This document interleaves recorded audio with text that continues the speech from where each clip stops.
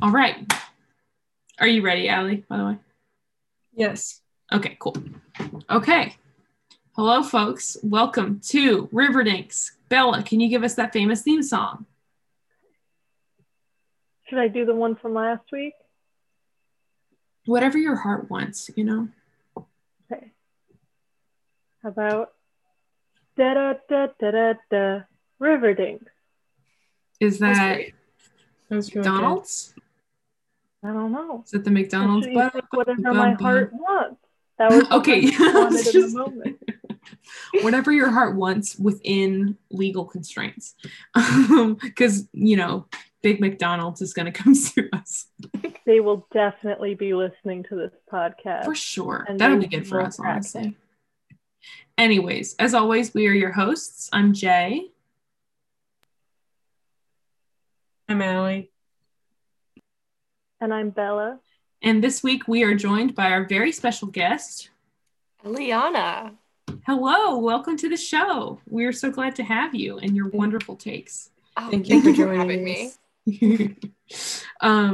This week's episode, let me pull up, because I always forget to pull up the details of it, and I always cut this part out.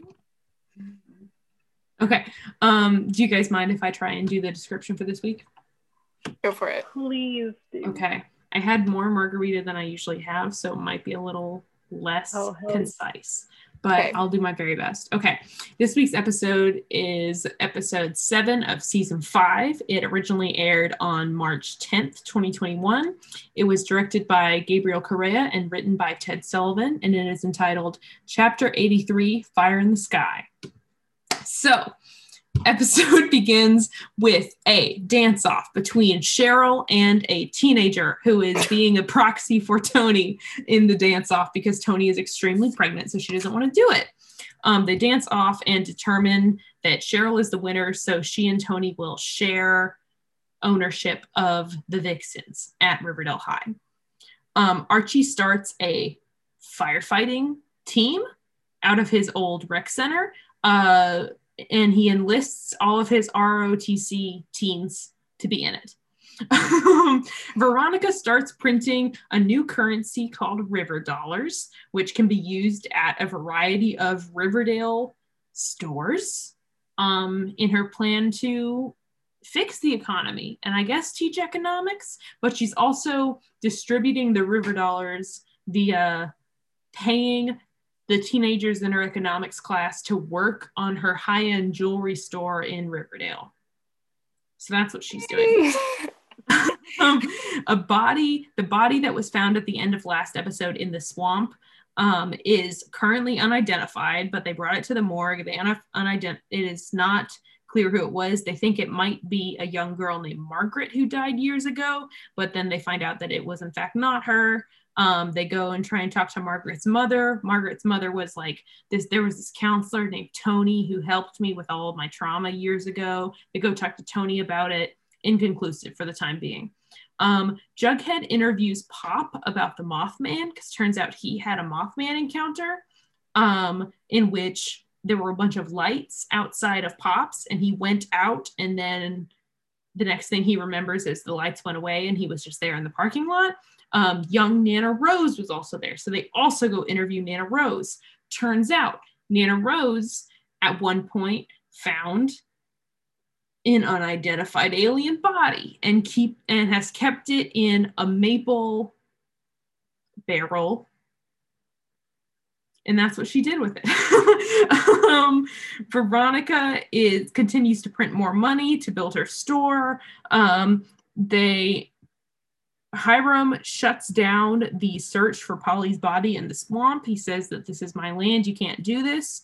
Betty goes back to the swamp later to keep searching anyways. And Reggie, armed with a rifle, tells her that in fact there was another body found, but she can't tell anyone that he told her that. Betty gets a call from her FBI boyfriend who tells her that the trash bag killer is back and there are 2 victims so far. Betty is very shaken by this, but she marches on.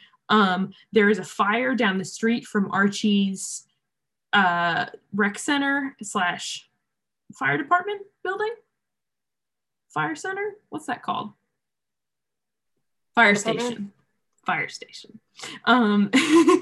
And there's a man left in the building. Archie runs into the building, rescues the man, but is hospitalized. We cut to Cheryl's, the woman, Miss Merple, I think. Merple, thank you.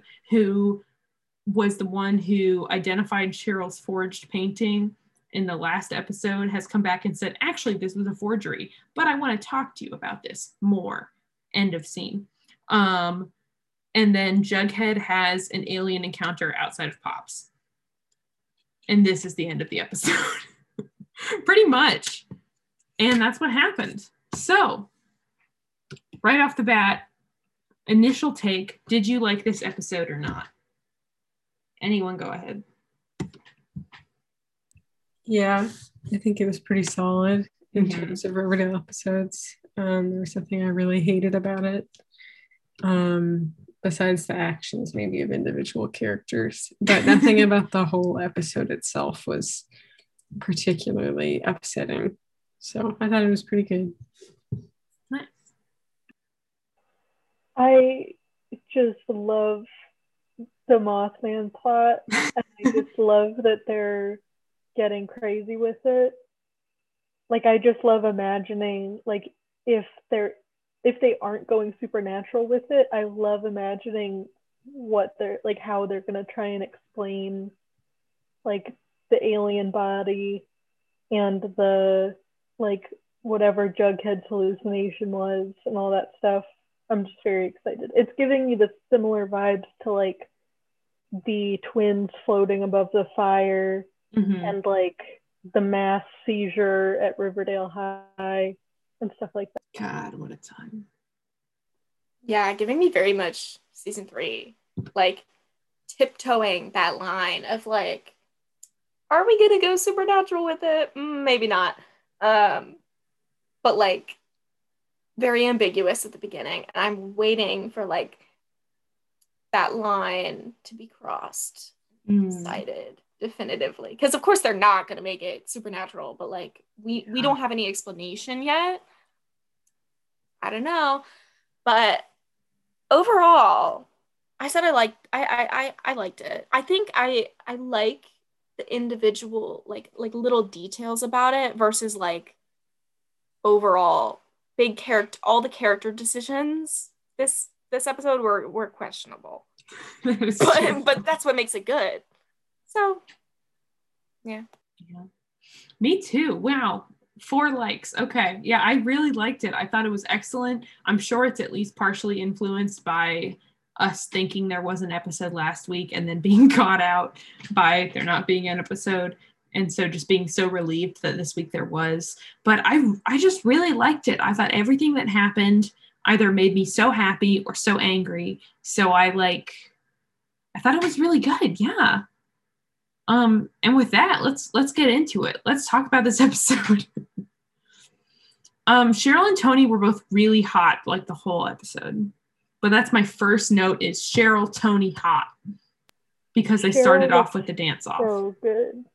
Yeah, she really did. She was saying questionable things, but she looked really good. I was not listening to a lot of what she was saying. I'm going to be completely honest. She looked really good, though. I really liked her one outfit that was, like, with the, like, kind of blue kilt or whatever. Yes, she had, like, a cheer skirt and then also, like, a white, like, strappy, like, crop top going on. It was very good. I also like the red outfit, like, not the one in the beginning. I mean, that one was good, too, but the one that was, like a short red skirt and then, like, the thigh-high white socks with, like, red stripes. That was good. That was good, too. She did use the phrase self-isolating, which feels like it has to have been an intentional little slap in the face of the entire planet, which is nice. And she did do a dance-off with the child. That was weird. That was weird. Doesn't like, she say something like, I usually wouldn't challenge, like, a child, but you specifically are really annoying me, so I'm going to She said a high schooler, not a child, so it's a little different. But yes, she said you seem particularly insufferable. As somebody who's had dance classes with teachers who were, you know, older than me at the time, like that is something that would never happen. Like a teacher is never going to challenge and be like, I'm better at dancing than you. But because it's here, like I don't care. It's camp. It's on brand for Cheryl, and I'm here for it. Yeah, definitely camp. Correct. But I think it's a little bit sad because it does show kind of how they really haven't developed her character much at all. Like she was behaving exactly the same. Yeah, that kind of made me a little bit angry when Tony like went off on her and said nothing but facts. Like was completely honest because like Tony has been taken advantage of. And then Cheryl was like, your cruelty is astonishing or something like that. And I was like, I'm sorry, what? Like, I thought we were past this. I feel offended. I really appreciate that they had Tony say that, I think. And I can elaborate more later on Choni Corner. But yeah, I think that was much needed. And I hope Cheryl takes it to heart and maybe suffers some consequences of her own actions rather than suffering at the hands of others. Maybe. That's true. I don't feel like we've had that very much where she just owns up to what she's done versus her just being treated terribly by her mother. Yeah. Maybe we'll get that coming because it seems a little more self-aware, like where Tony was like standing up for herself, which I don't think was a shortage of her as a character, but a shortage of her as on terms of like not being written well. Where like she was just getting walked all over like for the entirety of season 4 pretty much. So yeah, I definitely I feel like the writers have listened to, well, which they whether they do or not is a little important at this point, but they've listened to the criticism of Tony being treated poorly, and I appreciated the difference from last season. Definitely. Like they said that whole thing like on Twitter where they were like, we're gonna like have her be in it more, which I'm glad they're sticking to. Yeah. Little bit, you know, too little too late, but also I'm glad they're doing it at all, I guess. Yeah. Veronica's trying to revive a dying economy in her own words. Swear to God. Let's get mad about this real quick. That plotline.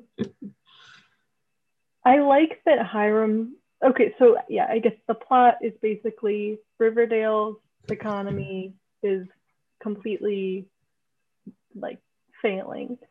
And so Veronica says, okay, we need to stimulate the economy by entering into the system a new currency that can only be spent within Riverdale called River Dollars, which naturally her face on it. Veronica's face on it, even though she has not lived in Riverdale for like 7 years and is only visiting and is the worst person in the world. And the red, which is giving me very much Veronica being a Republican vibe. You know, you're right. She's like, I'm a girl boss, but then exploits teenagers to do work for her so she can have her literally jewelry store. So she can have her terrible high-end jewelry store in this failing economy. She's like, here are the 2 things that three things Veronica has done to help Riverdale are instill Republican economic views upon its youth, introduce a new currency with her face on it, and use child labor to build a high-end jewelry store in the like decrepit economy of Riverdale. Oh, but don't forget, she drove a vintage fire truck into the fire station. Oh, that's true. That's right. I forgot. Okay, it's fine. That's yes, but she's going to pay it off by selling like thousands of copies, I guess, of a Firefighters of Riverdale calendar. Which yes. I missed that. The fire, like when she drove the fire truck into the station, Archie was like, how are we going to pay for this? And she said, like, we'll have a firefighter's calendar. The firefighters are mostly children. That's problematic. So that's not great. They don't even have 12 of them for a full year. 12 adults. It's like just going to be Archie. For the whole thing. Oh, Chad's going to be mad about that. Oh my God. So, yeah, Veronica is the worst person. Very like, true. She is so infuriating. And like her whole thing about like, you have to be careful, like only, like don't spend all of this money at once. And like, you have to be like, well, okay, I have several questions about this. She says that they put $50,000, or like the plan was to put $50,000 into rotation. Yes. And then they came in and they're like, great, we successfully did that. Does that mean that they spent $50,000 in Riverdale? I think that is the implication. Yes, but I'm not sure if the Riverdollars have any real monetary value. Well, I mean, okay, this is where my lack of economics knowledge is going to be hurtful, because I mean, they did show them spending it, like at Pops. Yes. And I think if the business is accepting the money, then the money does have value. Mm-hmm. Maybe. Where that money came from at the beginning? Like, did Veronica just come up with $50,000? No, she just printed it. I think she sold her Glamour Shea egg as like collateral. Wait, but what does that even mean? Because she didn't sell it for $Riverdollars. Well, like, it's like that is like the representation of the $50,000 kind of. What does that mean? Like, you know how banks like have the gold standard, I guess, like supposedly whenever you spend. We're not on it anymore. We're not on it anymore. I know. I don't know what that means. We're back to US history, but like whenever you spend money, like the whole point is that somewhere there is something actually worth that dollar. You know, you're not like, the piece of paper doesn't mean anything. Like, you're giving the money meaning like as a social construct, but then you're also saying like there's something somewhere that this dollar is worth. But there isn't. Make sense? Well, in this sense, it's the Glamour Shea egg. No, but so she sells the Glamour Shea egg. She receives $50,000. Yes. Oh, she prints out 50,000 Riverdollars. Yes. She has $50,000 and 50,000 Riverdollars. I think the idea is that she's going to sit on that $50,000 so that if something happens and like all the Riverdollars get destroyed, or like something, like no one will actually accept them or whatever, then she will, like, she's put up that money as collateral, meaning like she will refund. Yeah, like if this money was really going to, if she was really just giving this handout, quote unquote, money to like how she's Republican, she would never. I know, exactly. She did it with Riverdollars so that if this money gets, you know, inflated too high or low, or it gets in the wrong hands, or it becomes worthless, she still has her $50,000, and it's not like her actual money has gone away and gone into the pockets. Yeah, so she's still fine the whole time. Exactly. She's not doing anything but inflating. Okay. Yeah. Well, she's self-containing it within Riverdale so that like these people, like the whole idea of economic well-being is bullshit if your people are still struggling. This is just a big like allegory for like real life and how like Republicans use like the stock market to like try and measure like how well our economy is doing, which is just not right. I'm about to commit misogyny. I hate this woman. I hate her so much. The only thing she could do was tell her dad that he sucks. Like she couldn't do anything else. Take the $50,000 and give it to the city. Give it to build something. That's not a jewelry store. You absolute buffoon. You could also redistribute it, dare I say. Exactly. Dare I say redistribute it. Like, literally. Which is what I think she, like, thought she was doing. But I don't think she thought. I don't think she has thought. She teaches she's teaching economics. Yeah. Yeah. She has no thoughts. She's so ugly. I say this, okay, to clarify, I think Camila Mendes is very pretty. Yes. I think Veronica is very ugly because I hate her. Me too. And I am a misogynist. If Veronica is women, I am misogynist. Like, okay, thank you guys for trying to explain economics to me. I don't agree, but it's okay. Well, here's the thing. Like, I mean, the whole idea of the gold standard is, like, useless at this point because, like, Nixon got us off that, which basically money has no like literal worth. It's completely socially constructed. Okay. Yeah. So because we're not relying on that gold backing, we don't have like a cap of like how much money can be in circulation. So then you just print more money, and that works as long as people are being like, that money goes back into circulation. So people have to be taxed, but because like the top 1%, sorry, I'm going off. This is so sad. I'm just not getting a word of it. I really appreciate it, but I'm not. I promise, like, none of it's going in. I can't believe I forgot that we're not on the gold standard. This is where I have to tell you, Eliana, also that I grew up in the United Kingdom and I have no American history knowledge, and I don't know what you're talking about. Gotcha. Basically, money is fake. Money is fake, and eat the rich. That's all I'm trying to say. I think I fell asleep in 1961 and just woke up because but basically Veronica decides, here's what I'm going to do. I'm going to actively make things worse. When I am called here on purpose to fix things, I am going to make it worse on purpose. And then they show Alice really muddy for about 90 seconds. No, less, like 20 seconds.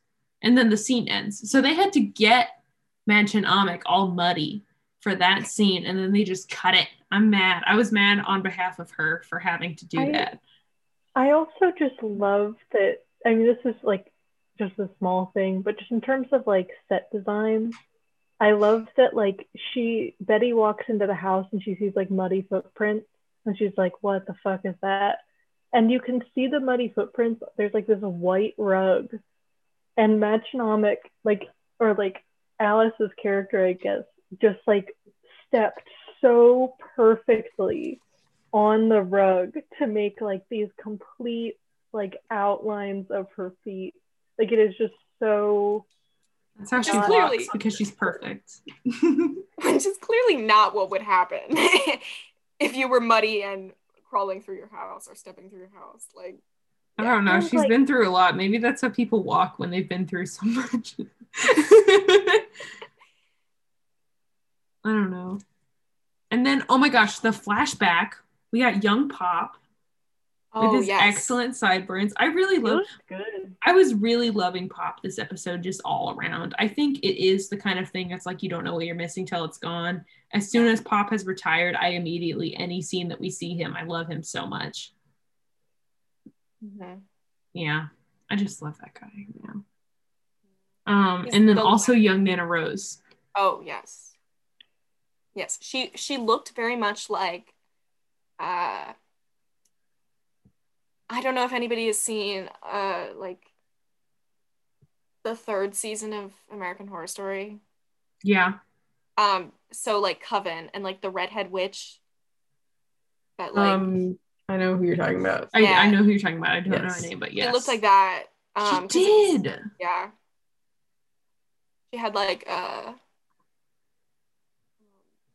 red eccentric hair, curly hair, but like the outfit was also very like, kind of remind me of Fancy Nancy a little bit. It was great. And then also Nana Rose in general in the episode was really good because when they went to interview her, they were like, oh, so you have this alien body? And she just made the most ridiculous face. So she was like, well, I don't know where the body is, and I'll see if I can find it. And I was like, what? You just have barrels of maple syrup with bodies inside them. She probably has many. So yes. She was like, I'll see if I can find that one. I also love that she says, like, we, like they didn't want us to keep the body, but, like, I told them that it was cremated. And Jughead goes, and was it? And she goes, like, kind of like, no. Forward, and goes, no. She was great. That actress is doing the absolute most for this show, and I love her for it. Mm-hmm. She's trying so hard. And she's succeeding. Mm-hmm. Man. I think that... So, okay, I looked it up. Her name is not Miss Murple. It's Miss Marble. Oops. Okay. But in the chat during watching it, we were all calling her Miss Murple. So it's all That's funny. But I have a fun fact about her.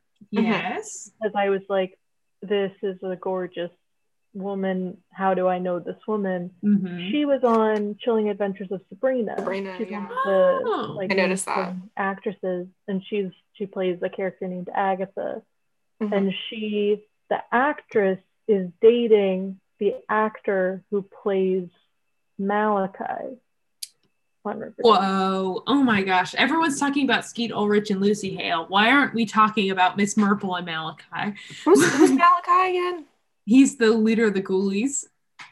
Who's like got kind of long hair, and he's like shirtless, or like has his shirt open. And he's got like the dark eye makeup like down his face. He's like, that's weird. An interesting guy. Wow, good for them. Another Riverdale romance. We got it. Yeah.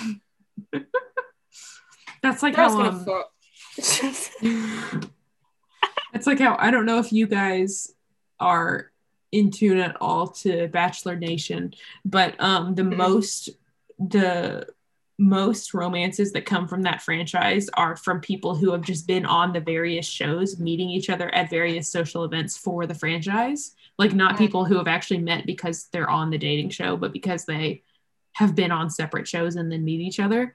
So this is like that. Riverdale Nation. I'm gonna once again toot my little horn for Reggie, because I do this every week, because I believe in Reggie's good heart. And I believe that he's doing his best, but he's carrying a rifle in this episode. Yeah, what's he doing? That was really a bummer. But we did see, I think, more of his like morality when he was talking to Betty, and he was like, I'm going to tell you this thing. Like, he's not evil. He's just not doing good things. Yeah, very misguided. Like when the time jump happened, like I was a little like, I lost a little bit of hope, but I feel like I see it more. I don't know. I believe in him. And the fact that he's going to be in the next episode just at this party with them, like, why did they invite him? Yes. I'm so excited to talk about that. Why on earth did they invite him? But yeah, like, I don't know. I felt good about Reggie this episode because I felt like he was revealing more goodness. Like I feel like it was unclear with his character whether they were trying to be like he's evil now, or whether they were trying to just say like he's doing these bad things. But I feel like they're making it more so that he's like he's just come into this position, maybe not by good choices, but he's not like an evil dude. Mm-hmm. Which I appreciated because I like Reggie. Yeah. I don't know. I just think he's so proud of himself with his weird slick back haircut. I just think I like him. And the turtleneck with the blazer, man. Yeah. That in that scene where like Hiram was like, get off my lawn. Yeah. Or the lawn. I mean, it was marsh, swamp. Get off my swamp. Get out my swamp. Yeah, that was big Republican energy. Like, oh, for sure. get off private property, because like private property is more important than human people. Than the potential 21 bodies that are in this swamp. Yeah, which I mean, okay, I don't know whether that's suspicious, as in maybe he knows about them or maybe he's involved. I think it's more just like bad character because like he's a terrible person. But I think it, like, I don't know if they would make him responsible, because like they've tried to make him the big bad guy like for seasons, but I don't really know if he's capable of serial killing. Like, for sure, he could know about them. Like, I feel like he might know something and is being suspicious because he doesn't want to get out. He doesn't want it to ruin Sodale or whatever. But like, I don't think he could be a serial killer because he's just no. That would be such a weird twist if they were like, he's a murderer. Like, I mean, like you've been spending a whole lot of time worrying about high schoolers, like wrestling a high schooler. Jughead Jones. So, yeah. I mean, yeah, I guess he has committed murder or at least ordered murder, but I don't think he's a serial killer. No. I do wonder though, because when he's talking to Reggie finally tells Betty, hey, they found this other body. And then like Hiram confronts Reggie about it, and Reggie kind of convinces him like, hey, you could come out as the hero in this story of like, I'm allowing these people to search my swamp instead of a Dorito-less scene. No Doritos in sight. So sad. But we got the Core water bottle sponsorship. That's true. But I wonder, when they're talking about it, he's saying like, because we both know that like the building of the highway or whatever is not actually the like big thing here. Like, it's just like a smoke screen to try and hide. What? Did you not I missed that? I missed that. They say it twice during that conversation, and so it's implied that like they're actually up to something else, and they're trying to distract everyone by building this highway. It's not a great plot. Like, I totally missed that. I was just really focused on Reggie's slick back hair. I thought it was very cute of him that he's he's all dressed up like a businessman. Yeah, I think you were also could have been like reading the comments because the chat's been going crazy. Yeah, that's true. Man, I missed that. I guess I'm curious what you think they might be up to. What do you think? Because it's reminding me of like in seasons 1 and 2, I guess. No, I guess just seasons 2 and whenever, when the whole thing with Sodale was happening, and like when they bought Southside High. Yeah, like when they were doing all the stuff behind the screen. Yeah, and then it ended up just being a for-profit prison. Which is so funny. Man. Like, I wonder, it seems to be like they're doing a plot like that again, where it's like, oh, he just really wants to build this highway, which never made sense. But it's actually just to distract from, like, he's actually doing whatever. I'm curious. Do you have any predictions of, like, I mean, we can maybe do that as part of the wild prediction segment, but, like, I don't know. Yeah, I mean, I'm glad they're doing that, because like last week or something we were like, so it's weird that his motive is just he wants to build this highway. So like, I'm glad that it's something else. I have no idea what it could be. If it's it's got to be something really weird, right? Because I think it's going to be a twist reveal when they reveal what he's been doing this whole time. And Eliana, we talked about this before. We were like, what could he possibly do? Because he's been mayor, he's put the town on lockdown and been like the divine ruler of it. He's bought up all the land. He's like, he owns everything. Like what could he do? He's been a drug lord manufacturing drugs out of the nunnery / conversion camp. Like, he's done everything. Yeah. So what could it possibly be? I don't know. I really hope it'd be a suicide plan. I want this character to end. I was so happy when he was dying. I'm gonna be sad to see him go though, because he just he's not as fun anymore. I thought he was fun when he was just hating these random teens. I thought that was funny. But I think or Papa Poutine. Papa Poutine. But now that it's just adults and he's just straight up, his only thing is like is just like capitalist wealth.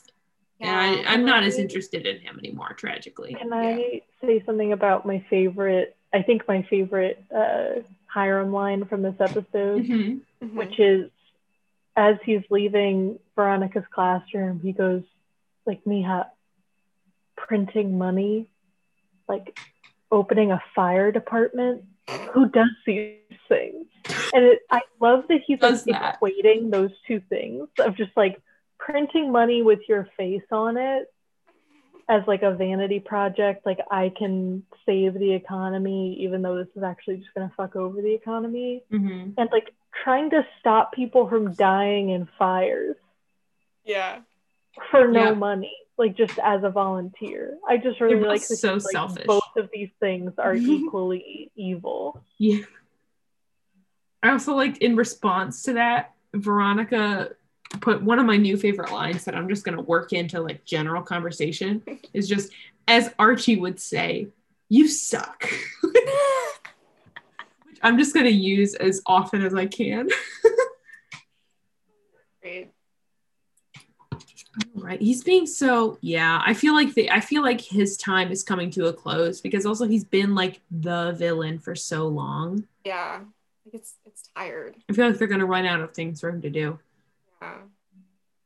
Maybe this will be his last hurrah. Because I genuinely thought he was going to leave when he was getting that mysterious illness because I remember hearing like rumors like that the actor wanted out and all the actors wanted out. Marisol, whatever her last name is. He was going to get out and then she changed her mind. Get out. Yeah. And then, of course, FP got written out, but he wanted to leave. And so when Hiram didn't leave, not only did it not make sense for him to magically get cured. Hey, that's not true. He started beating people up in the night. You're right. And it healed him. What are you talking about? But, like, I don't know. And also, like, he's been the bad guy, but also he's never like the big bad guy. He's like very obviously the big bad guy, but he's never one of like the mysterious, like he wasn't the Black Hood. He was involved with the Gargoyle King, but he wasn't the Gargoyle King. That's true. And he wasn't like whatever the fuck, he didn't kill Jughead. He didn't kill Jughead. And so, like, I don't know. Are they gonna make him the big secret bad villain when we find out who that is? I mean, I don't know. The Mothman. That's convoluted. Could be. Yeah. Could be the Mothman. Ooh, we need to talk about what we talked about before this with the Mothman. Maybe under predictions. Well, it's a theory. Whatever. Maybe. Pretty freeform. I know Bella brought up like a theory about the Mothman and how it would tie in with the other plot lines going on. Because have we talked about Betty's doing today this episode? We talked about Betty somewhat. I mean, not too much. Betty was really going through it. She's searching for her dead sister's body. Like that's rough. And then she gets a call and she finds out that the trash bag killer is back, and she's really freaked out about it. I thought that was some excellent acting on Lily Reinhart's part because I felt very bad for her, and I thought that was really great for Lily. But yeah, I mean, well, Bella, what was your theory with how the Mothman would tie in? I think I was saying that it was like a way of. I think this is what I talked about last week during my wild predictions maybe thing, but just the idea of like maybe the Mothman thing is just like a way of covering up murders and like trying to I mean, there have been several episodes of different crime shows about this, where it's like someone like witnesses a murder or knows something about a murder, so then you like fake an alien abduction so that that person will like think that they are seeing this person being kidnapped by aliens, so that then when they go to the police, they just sound crazy. And the police don't take it seriously. They did it on Monk and Psych, I think. Anyway, I think that maybe it's like the whole thing with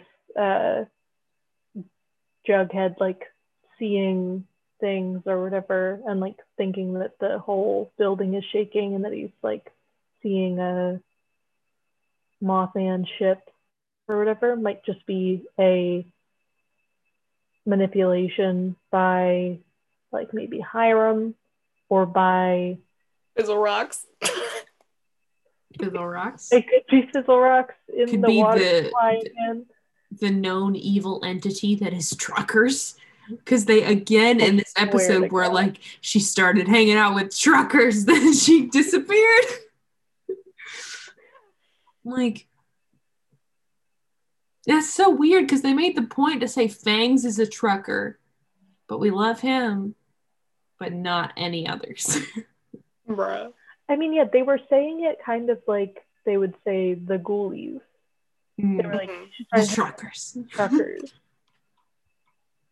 So I think what my theory had been is that someone a long time ago was a serial killer who killed several people, and then they tried to convince the other people like around the town that it was actually like Mothmen who had abducted them.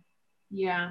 And that now that it's happening again, it's because the next generation of whatever family had done that in the past is now taking over. Yeah.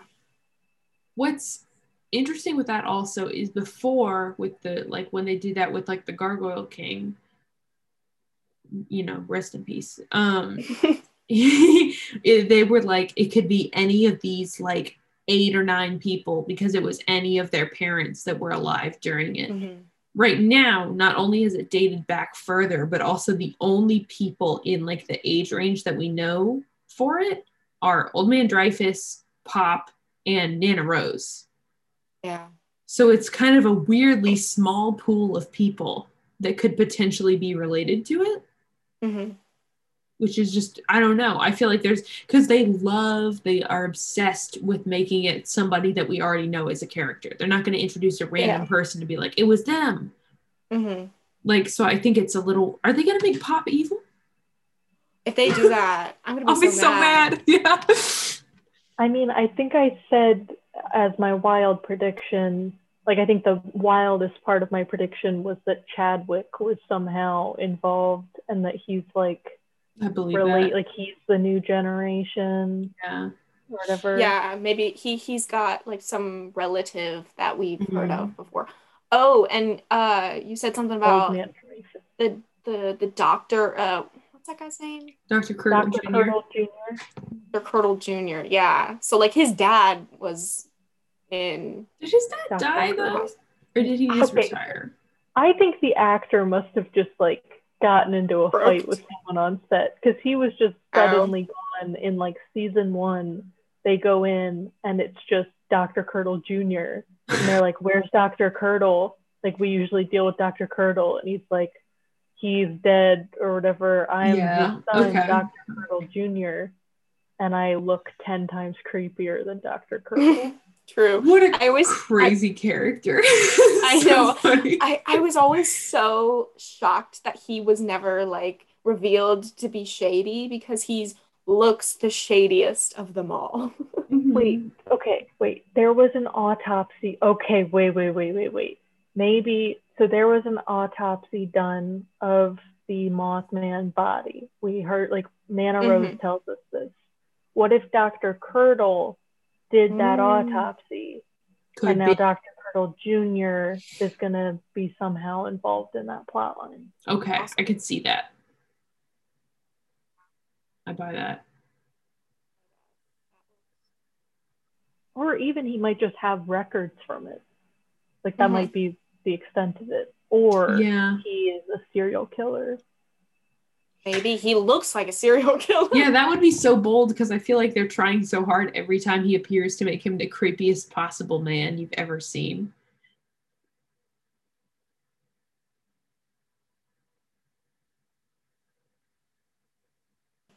I've barely touched Archie this episode. Oh my God. Wait, could you restate your last sentence real quick? Because you cut out for a second. Oh, sorry. I said we have barely touched Archie this episode.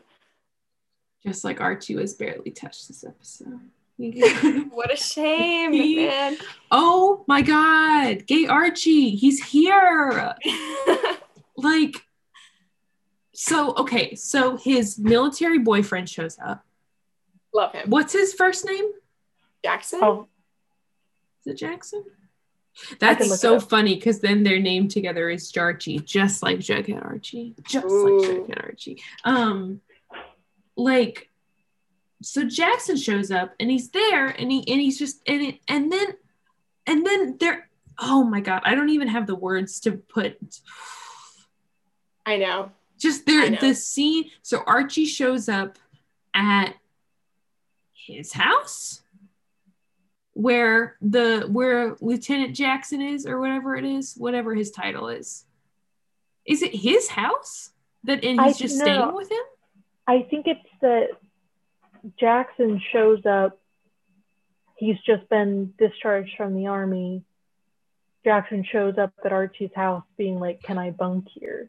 Oh, yeah. Okay, yes. And so then he's like, "Yeah, let's put your stuff inside in my room because we'll be sharing a bed." Sharing our little twin bed.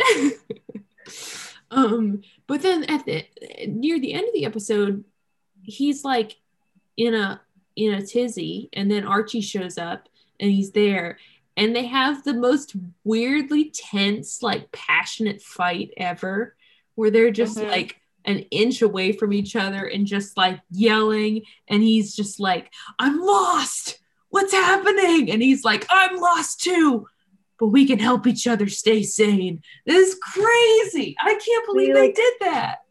He shoves him against a wall, and then there's a part where Archie bites his bottom lip. And I know.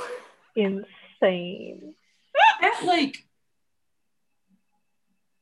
aside from the very beginning with Betty and Veronica kissing, I feel like the show does kind of a good job in not actually like baiting.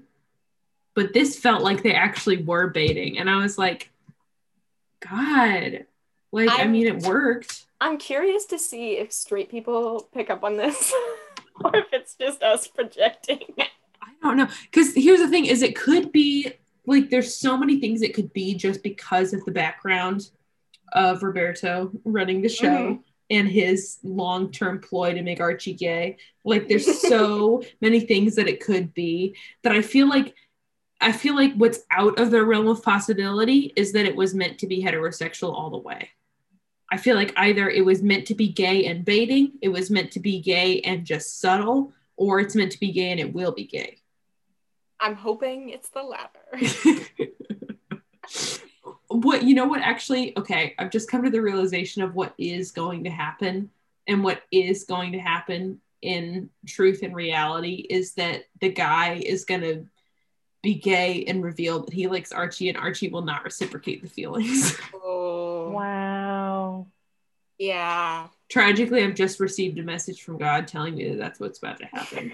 And I'm as crushed as you are. Roberto. Yeah. I'll say it. Yeah. Like, that was a really good scene, though. Like, I felt like KJ Apa was, like, very truly acting. Yeah. Which I was surprised by. Like, I didn't think he wanted off the show at all.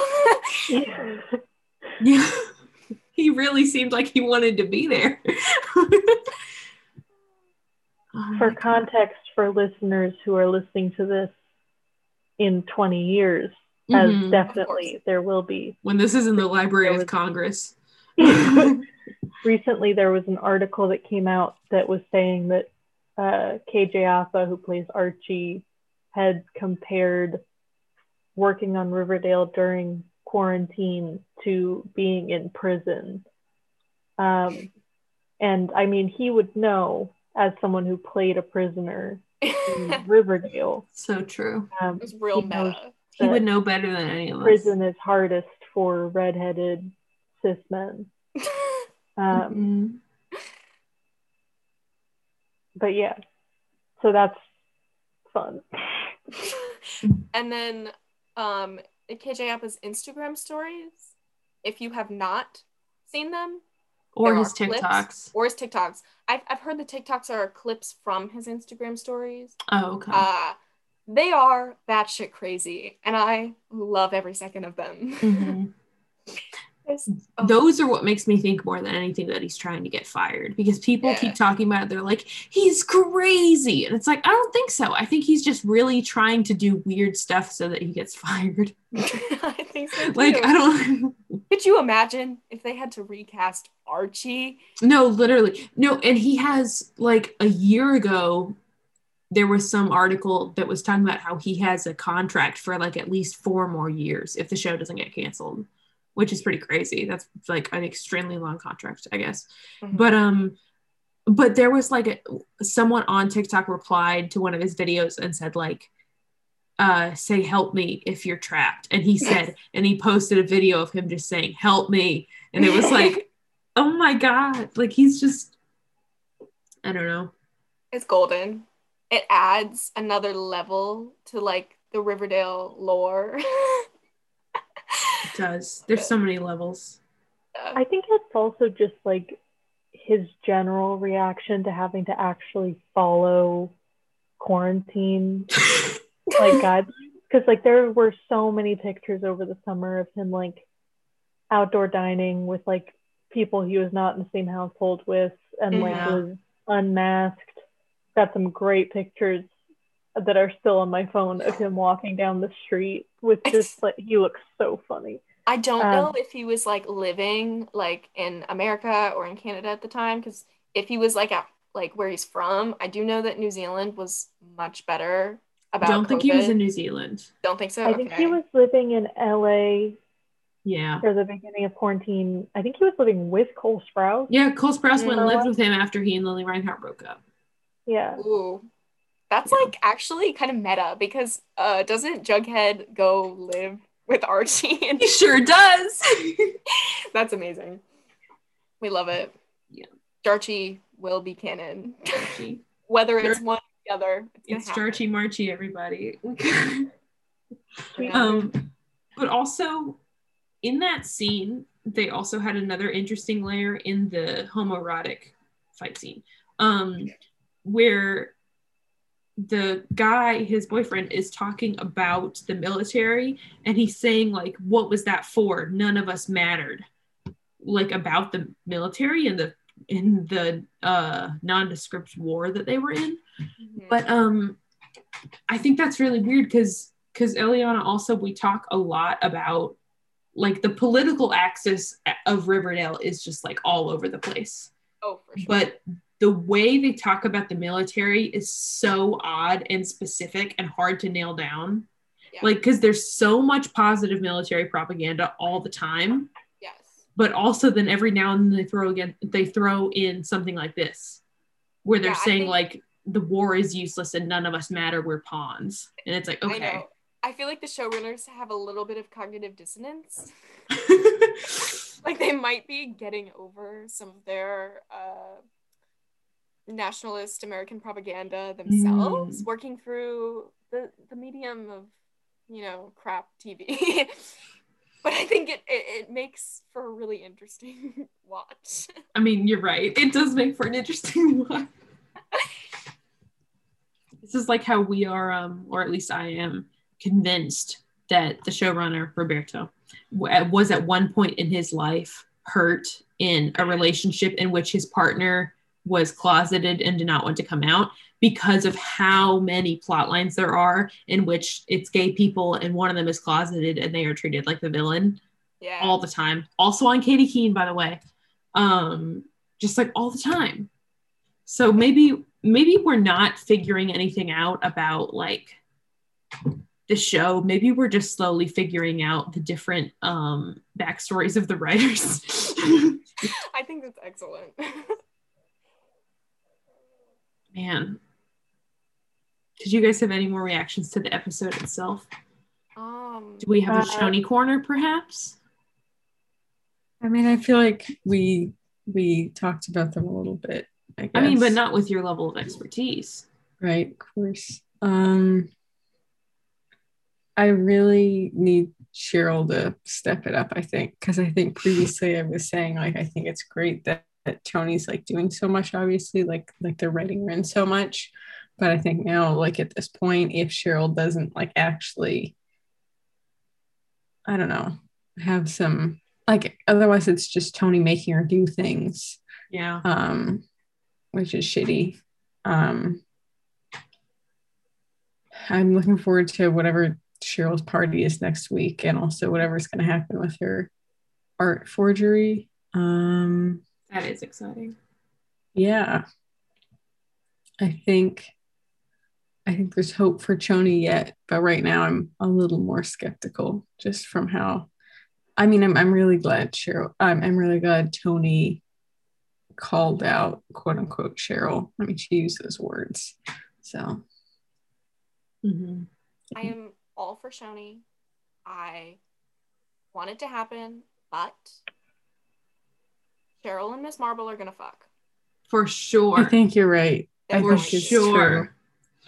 Which I think is good because I know the whole time whenever they're in a scene together, I'm just going kiss, kiss, kiss. But that's just really my gay thoughts. And like, I don't actually think that they should kiss or get together right now. Like in terms of a good relationship. But I think it's going to happen because with how off the rails, like, you know, Cheryl has been with her whole, like, you know, house renovation plot. Her Sarah Winchester era. Yeah. Like, I feel like she's gonna have like a little bit of a messy, I don't know, maybe a rock bottom phase before she like picks herself up. Which, I mean, like, she's already been like thrown. She's had like 8 rock bottoms so many times, literally, and then ice bottom, and she like fell through the frozen when lake. She almost died. Yeah, and then Archie saved her by literally punching his. And KJ Apa breaking his hand. Yes. Ugh, the blood. That was an interesting scene. No, that was real. KJ Apa broke his hand. Yeah. I think that Miss Marble has kind of similar vibes, maybe like slightly less evil, but like similar vibes to Hermosa. Yeah. In terms of like definitely has done some shady stuff for money and like is maybe not the most like I don't know, like might get Cheryl involved in something sketchy. I'm sure because I mean she showed up and was like, before I go to the authorities, I wanted to talk to you. So what I thought immediately was that they're gonna do art forgery together. Yeah. I do wonder, I mean, Miss Marble seems like a pretty direct reference to Miss Marple, the Agatha Christie character. Say more. It was like, she's like a Miss Marple. She's like an older woman, like an older British woman who's like a detective. And it's the kind of thing where it's like, she goes to a motel or like she goes to like an inn and there just happens to be a murder and then she's the one who solves it. It's like that kind of a thing. Which I don't know how that connects to the character, but it just seems like a weird name to not be a reference. And you know that there's always way too many obscure references for anybody to pick up on in Riverdale, so I think you might be right.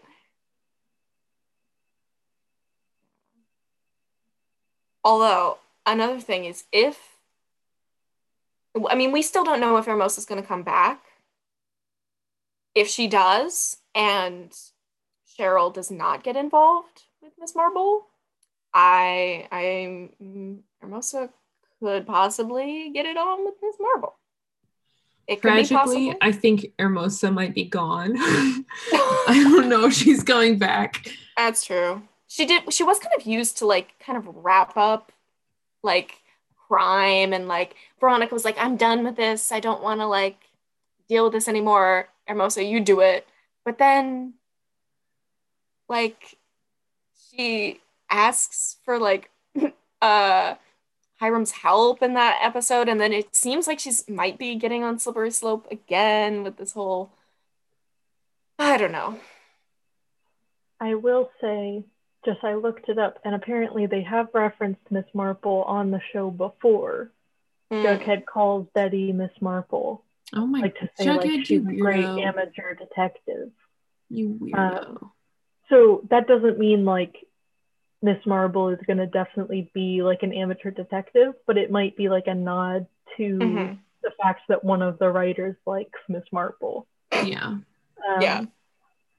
Kind of like, it seems like maybe they're having trouble coming up with names lately, like Miss Crouton, which is the greatest name ever. I just mean, I think that they are kind of like, Dr. Beaker is the chemistry teacher and stuff like that. I don't know if that's them having trouble coming up with names. I felt like that was deliberate. Yeah, I feel like they're campy on purpose. Sure. Like, I mean, you know, there's always the alliteration with like Tony Topaz and Banks Fogarty and fucking everyone. Yeah.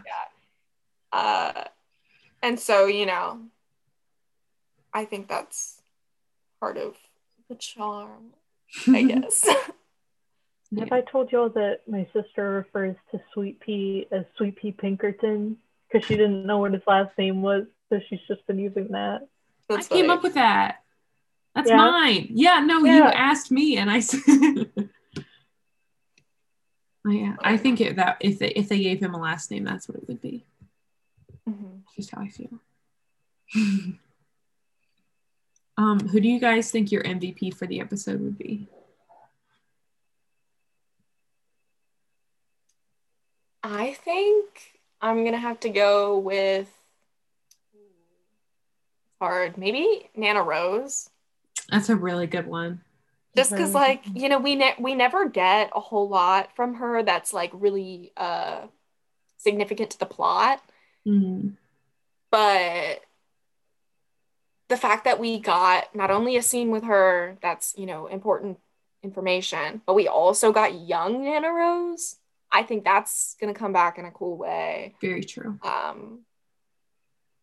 Yeah, I think maybe her. I hope so. That's a good one. Nana Rose was involved in some weird shit. Like, wasn't she as a young person? What was the whole thing where they like buried someone alive, and there's like that picture of her and all those men like around like a grave? Yeah, like, I don't remember who that was or what plot line it was, but it does ring a bell. Like she, yeah, I think it had something to do with the Black Hood. Yeah, and like that. Because it's the Blossoms. I will be paying such close attention to Nana Rose on the rewatch. Yeah. I just think it would be great if Nana Rose was involved in like 50 different serial killer plots in some way, just as like a bystander. Yeah. I mean, she was with all Penelope's shit. That's true. I swear to God, I still can't get over the fact that Penelope murdered the entire extended family as a graduation gift for Cheryl. And then Cheryl was like kind of unbothered by it. Like, yeah. And she also announces this after stepping out of a bookcase, which is fantastic. That was amazing. Before she then emerges from a bunch of hedges. Like, I just want more cases of Penelope emerging from things. Or honestly, any of the other MILFs. Like, do you remember in like season 2 when there was that slow motion scene of Alice walking with, I think it was Thunder playing in the background. It was Thunder. Oh boy. And then Dragons. That like like flame patterned romper dress thing that went down to like her belly button. Yeah, that was crazy. That was an iconic look, though. We don't get scenes like that anymore, which is I know. Do you remember when she walks into the like white worm and she's wearing like leather? She looks so good. I know. And then we get those scenes. We always get slow motion scenes wasted on like Veronica. I'm like, no one cares. Not interested. No one cares. No one cares. Anybody else's MVP? Yeah, I think I was struggling because I think I've done Reggie like 3 times this season. So I'm thinking of somebody else. I don't know why. I don't know where this affection for Reggie has come from, but it's there. I'll do Reggie. You don't have to take. You can if you want, but you don't have to. You really want me to do Reggie, Jay? I don't. I'll do Reggie. You don't have to. It's okay. Stop. I'll do it. No, I do kind of want to do Reggie. I feel like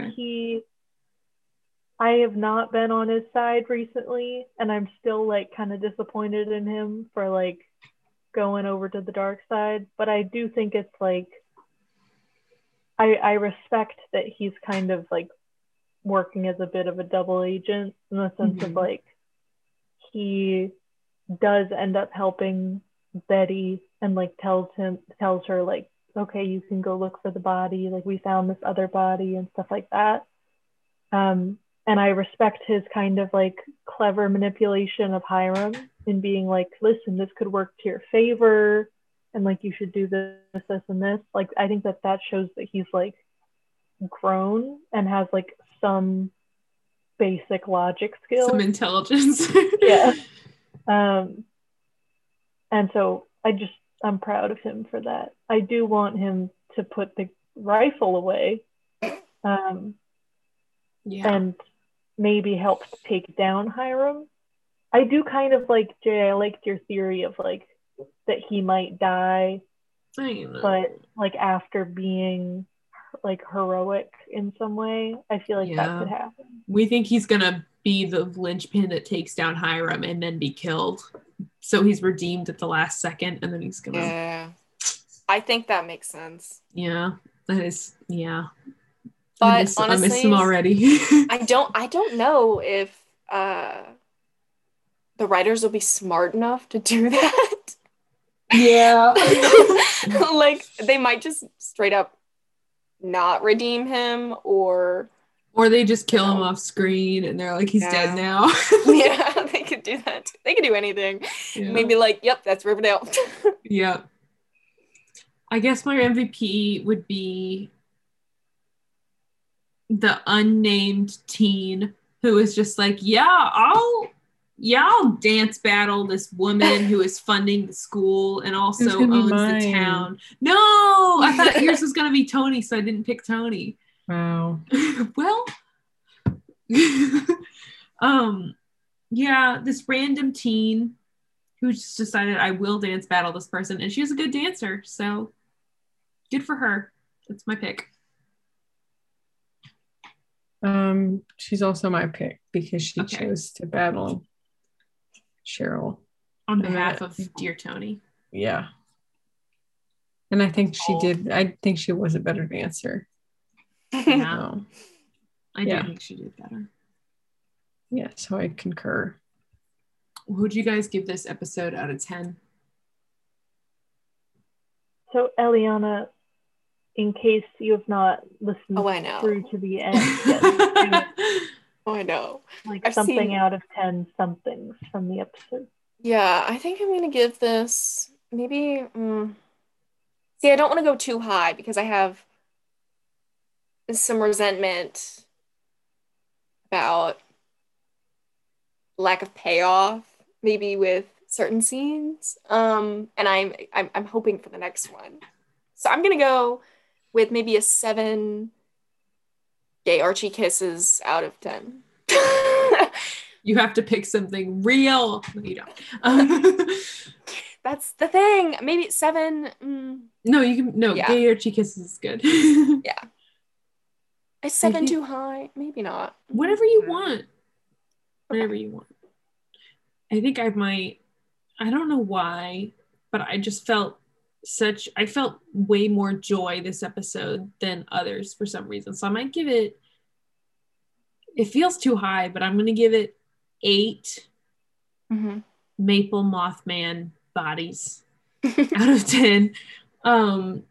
Because I don't know, I just really enjoyed it. And the parts that I didn't enjoy, such as Veronica ruining the economy, I really enjoyed watching still. Like versus when they just do something terrible and I have to watch it. Like when they just do police brutality and I have to watch it. like it was her being terrible, but in a comical way. So I enjoyed it a lot.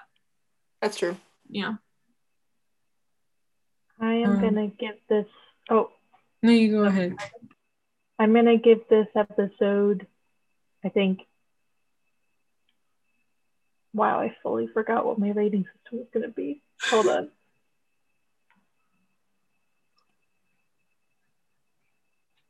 Wow. Okay, my brain is done. Allie, can you go real quick? Yeah, I was gonna give it 7 teenage firefighter volunteers out of 10. Because I feel like it was pretty solid. I wasn't like I didn't hate it, I guess. And I think that alien encounter, I think that flashbacks were great. I think the increasing tension with Betty's storyline is good. I liked the Archie's discussion with his gay friend, the other veteran. So yeah, I liked it. Wow, we didn't even mention Jughead's alien encounter. We just don't. We don't even care. Wow, it's not important.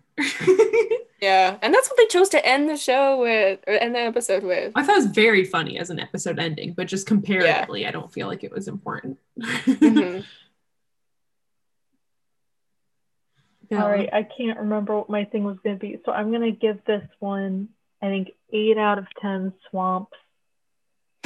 Swamp bodies. Swamp bodies. I feel like this, I don't know why. I think maybe it's just because there wasn't an episode last week, and also it really seemed, because of my own technical difficulties, like we weren't going to get to watch it this week or today. And so I think just the joy of being able to watch it, like, raised it like at least 1 swamp for me.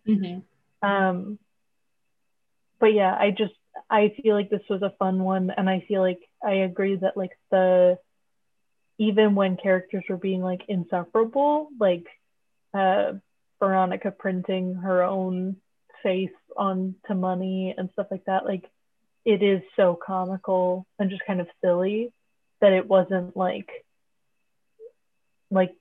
people's lives are being ruined because of this. Like it was less like that, which is usually what she does. And so I guess it was just more palatable this week. Yeah. So. Nice. And what do you guys think's coming next? Do we have any wild and crazy predictions, either for the near future or the far future? I think we should at least talk about what the preview for next week is, because I think that deserves some discussion. Absolutely. Oh, yes. Take it away. Do you mind explaining it? Oh, sure. I watched it without sound, so I don't. Oh my gosh. Well, it was Cheryl saying just like, I'm throwing a party. And then it was a shot of everyone putting their keys into a bowl, implying it is a key party, which the usual implication of a key party is everyone grabs a random key and then you go have sex with each other. And then it was her saying it's an open invitation to do whatever you want. And then we get a shot of Reggie and Fangs kissing. And then Chad, who's there, goes, not with your ex. And then Archie goes up to Chad and goes, step away from her. And then the trailer ends. So there's a lot happening.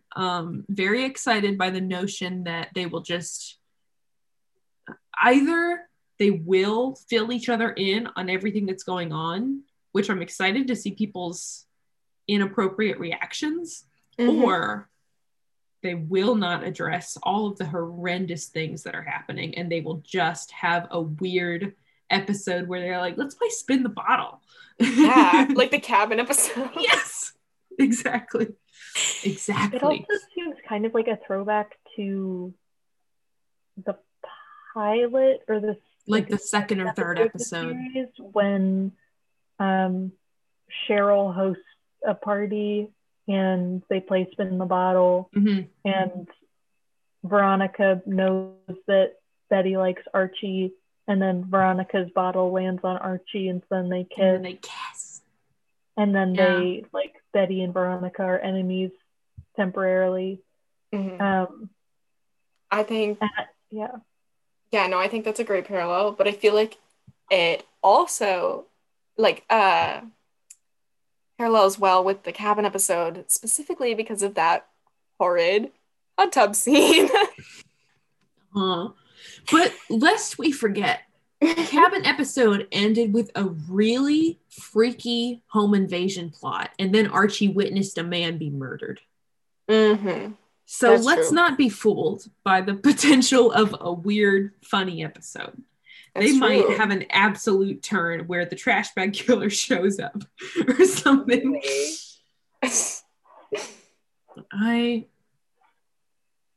Okay, my prediction for next week is that Betty and Veronica will kiss again. And it's time. It's going to happen again. Probably. I think, so Chad says, no, not with your ex. And so the question is whether or not that implies Veronica and Archie were supposed to kiss, or Chad and Archie were supposed to kiss. Because I think that'd be hilarious. And your prediction is that I'm sorry, I have the gay agenda in my mind. I think it'd be funny. But who knows? I'm here for, Reggie by rights. Woohoo. But I just think it's going to be a fun, making absolute batshit crazy nonsense episode. Probably fingers crossed. Fingers crossed. Probably with a twist at the end. Like probably. Yeah. I'm excited. Yeah. What do you guys think? So I know, in the preview, there is a quick shot of Archie in like the photos from this episode were released a long time ago, like were leaked or something. And so I've had this picture for a really long time, but Archie is like shirtless, but with like suspenders and like red suspenders and a fireman's hat. And so it, I guess, is like some sort of a role-playing thing, probably with Betty.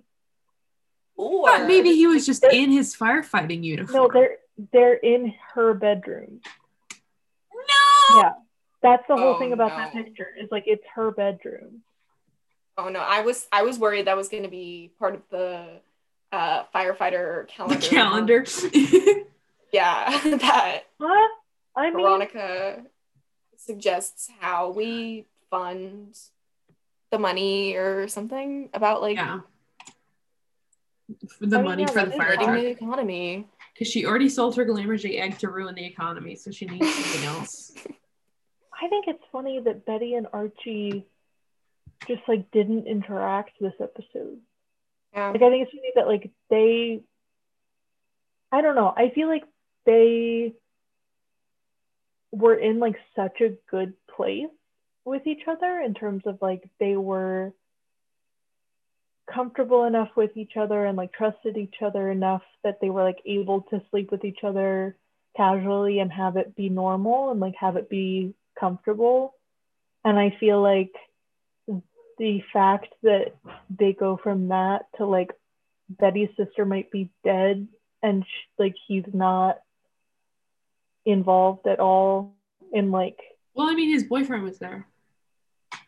It's a fair point, Jay. It's a fair point. I mean, also, he is. I feel like Archie is having to juggle so many different romances right now in terms of like his army boyfriend, his roomie boyfriend, and then like that is a whole. And lot. Then, oh yeah, he works at the school, but is also a firefighter. What? I mean, Kevin is teaching like 8 subjects and might be a trucker or whatever, and now he's gonna be a firefighter. My God. I loved how all of the adult firefighters, gay. Like there was some character, I don't know, was he from one from Katie Keene? Yeah, he like came in the room and he like starts yelling at all of these high schoolers, and it seemed quite, I don't know, you might give a couple of these guys some sort of degradation kink. Oh my God. Because like that's what I get with like all this military stuff. Like you literally like pay, or you voluntarily go into an organization where you're going to get professionally bullied as your job. I don't get it. You're right. Yeah. But, each their own. It's the consensus of my opinion about the military. To each their own. Just yes, maybe despite the war crimes. It's fine. Yeah. Allie, what do you think's coming up?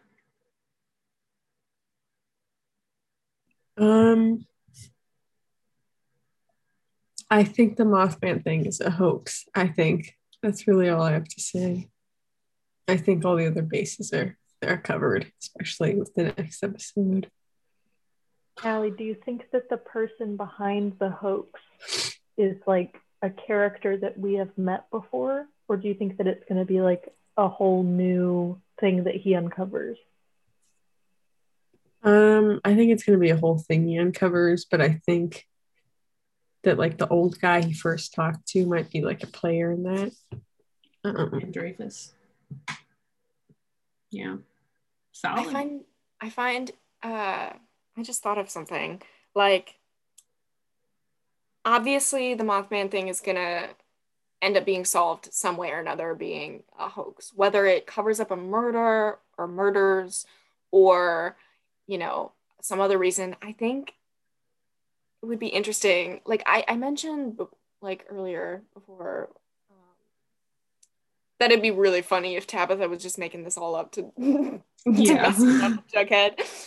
But like, what if somebody is concocting this shit just so that Jughead will write something? This is like a plot by like the debt collectors. Who knows? Maybe. Or his agent. If he can't write something that isn't his own personal experience, word for word, then he's not going to write something. So, I mean, I don't know. I mean, that's something that kind of bothers me. Is like his whole thing is like taking things that have actually happened to him and changing the names, and otherwise just like writing down word for word what happened. And so when he's talking to Nana Rose and she starts like sounding kind of crazy, just being like, oh, and then we found the body of the aliens and the aliens and whatever, like he puts his notebook away, like, I don't need to waste my time with this crazy lady. And it's like, you're writing a fictional story. Go ahead. Like, if it's a good story, just take it. Still take notes. Don't be disrespectful. Pervert. That little slimy the mustache, guys. Ugh. The mustache is so bad. It's so bad. He looked fine. Like in previous episodes, like his hair has also been bad. He's just not looked good. In this episode, he looked fine if you got rid of the facial hair. But with the facial hair, he looked terrible. He looked like a really young Colonel Sanders. Like just he had like that kind of facial hair. It was so bad. Yeah.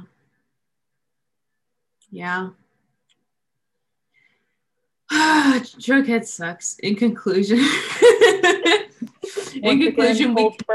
Jughead has not won us over.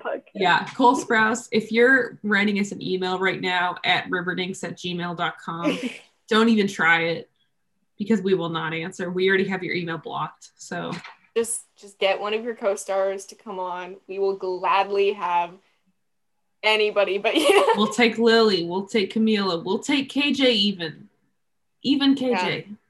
Yeah. Mm-hmm. I sure do probably have the most questions for him. But yeah, well, it was a great. I would love to talk to Roberto. Oh my God. Yeah. No, literally it would be 90-hour interview. Like I have more to say to him than I think anyone on the planet. Someday. Maybe someday we can make an episode that is our half of the interview and we can put it out there and then we'll wait for him to get back to us. Yes. Just get something to go viral on TikTok. Like, it'll find its way. Yeah, like when they do like 73 questions with Vogue or Vanity Fair or whatever, we can just put our questions out and then he'll answer. That'd be great. Well, it was wonderful talking to you all. Great episode. And with that, Allie, could you give us that famous sign off? Of course. See you later, Dinks.